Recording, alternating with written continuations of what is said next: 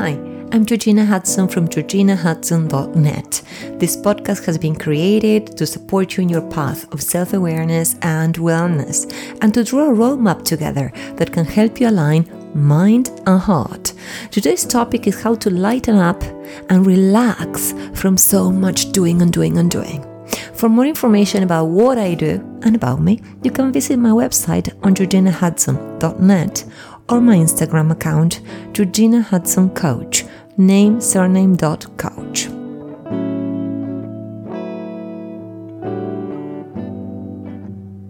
Hello, how are you today? This week I'm going to talk about how to lighten up our heavy backpacks. Sometimes we carry so much on our shoulders that we feel like they're going to break. And this reminds me of my children who carry so much in their backpacks that their poor backs are always hurting and their shoulders are always sore, poor things. Well, we suffer the same, but our weight is emotional. So the challenge here is to have the discernment to know what we can take out of our backpack and what we need to leave inside. We need to have this clarity to live our vision and mission feeling lighter. And I know it sounds almost impossible, but it is not. Believe me, it is not. And this is going to help you. One of my clients is very tired, and she told me she can't sleep well and that she feels somewhat stressed, or a lot. She told me that working hard and taking control of everything is part of her DNA. And it's hard not to feel identified with her when we have so much on our long to-do lists. And we have these long lists every single day. Just think about the laundry, cooking, cleaning, emails, favors you have to do, shopping, exercising, working, your children if you have them, or your pets if you have them, and your hobbies, and so much more. It's mad, it's crazy. I always share the anecdote of a therapist I had many years ago who kept me asking, so what? And to be honest, it was quite funny because I was paying to have these therapy sessions and they were beautiful and effective. But I was talking like for an hour and she always ended up saying the same, so what? And it seems simple, but I had a hard time implementing it. And nowadays, I ask myself this question all the time when I feel under pressure. For example, I have many unanswered messages. Night comes and I only answered, say, 70% of them. I ask myself, so what? If they are important, I'll answer them the next morning. And if they are not, they will wait for their turn. I have to teach a class at university, but I couldn't plan for it the way I wanted. I ask myself, so what?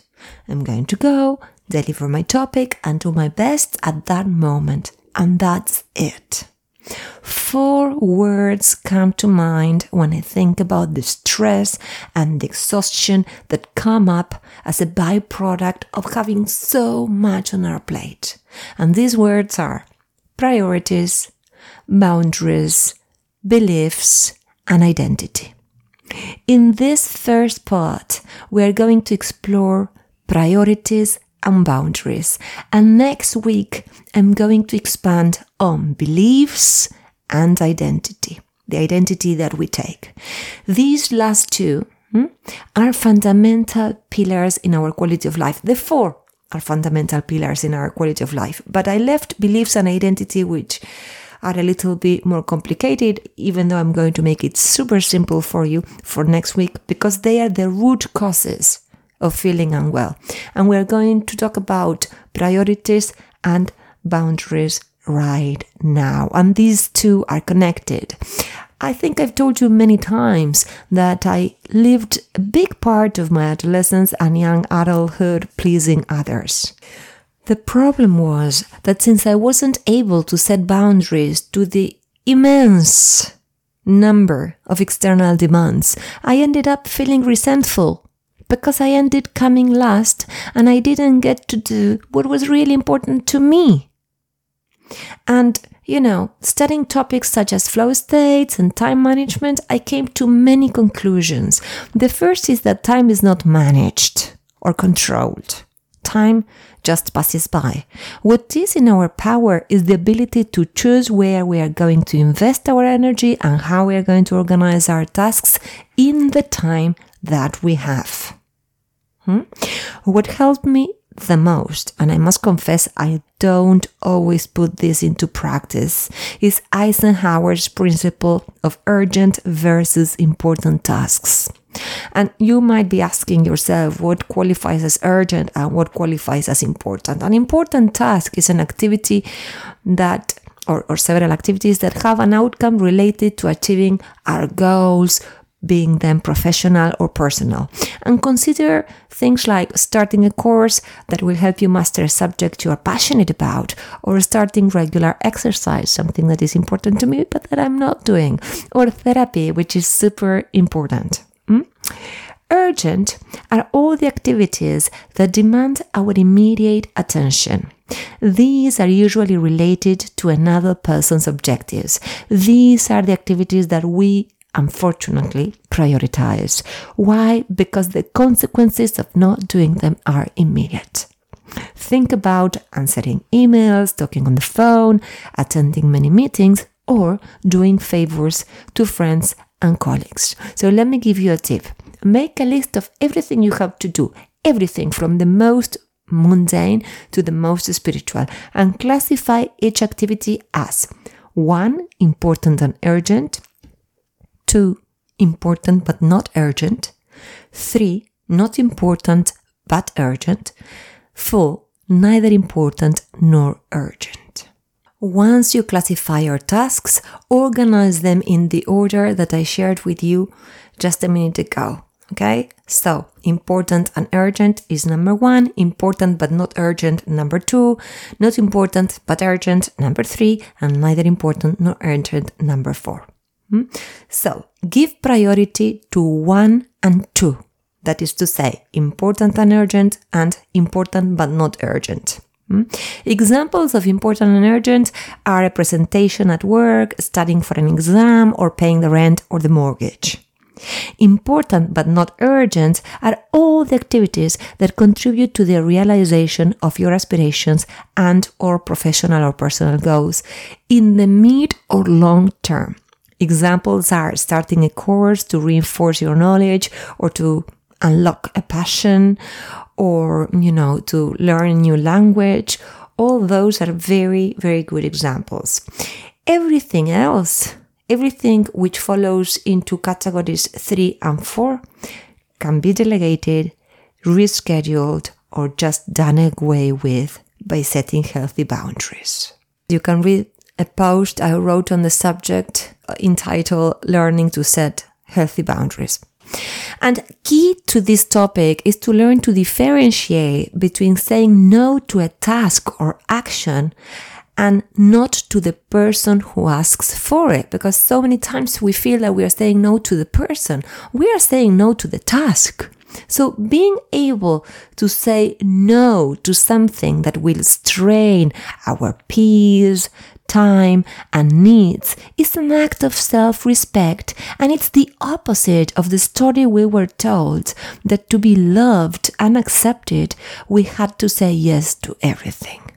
And let me give you an example. As you know, I'm bilingual. I am not native in both languages, but I'm bilingual. I'm often asked to translate long and important texts, and honestly, sometimes they are theses or, articles to be published in technical magazines or quite complicated things. At first, it was very hard for me to say I can't do this because I felt guilty and I said, poor thing, after all, he's my friend or my acquaintance or my neighbor or my family, and they are going to have to pay for a professional translator. But beneath that false guilt was my fear of not being liked, my fear of not being loved, my fear of disapproval. I had to learn to set boundaries the hard way because I was overwhelmed with the number of activities I had to do at once. And I understood that saying things that are simple and assertive, like, it's impossible for me to do this with this deadline, look for a translator please, or I cannot commit to this much, was the best way to respect the bond I had with the other person, the person who asked for the favor, and with myself. And I know this is a big challenge, but start respecting yourself, because it's a liberating act, I promise.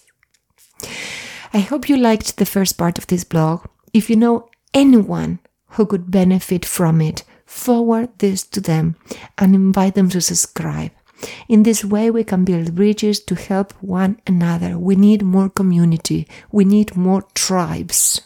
Pay attention to the second part of this podcast, because our beliefs and the identity we take greatly influence how stressed out or burnt out or, unwell we feel. And like I mentioned before, those two topics, beliefs and identity, are like the core reason or the root of why we feel like our backpacks are so heavy. So we appreciate your recommendation on any of the platforms you are listening to us, be it on my website or through subscription, which is the best because we can, count on you. We know that you're there, or Apple Podcasts or Spotify. Leave your recommendation, because that helps us become more visible, and it motivates us to continue doing this for free every week. And congratulations to the 8 giveaway winners for a month of free group coaching. I was super excited. 145 people took part in the giveaway, so I'm thrilled to see that 8 people are going to be working with me for 1 month. I'm going to have 2 groups, one in Spanish and one in English. So I'm super excited, and I'm going to contact every one of you in the course of this week. Let me give you a big hug and stay tuned for next week.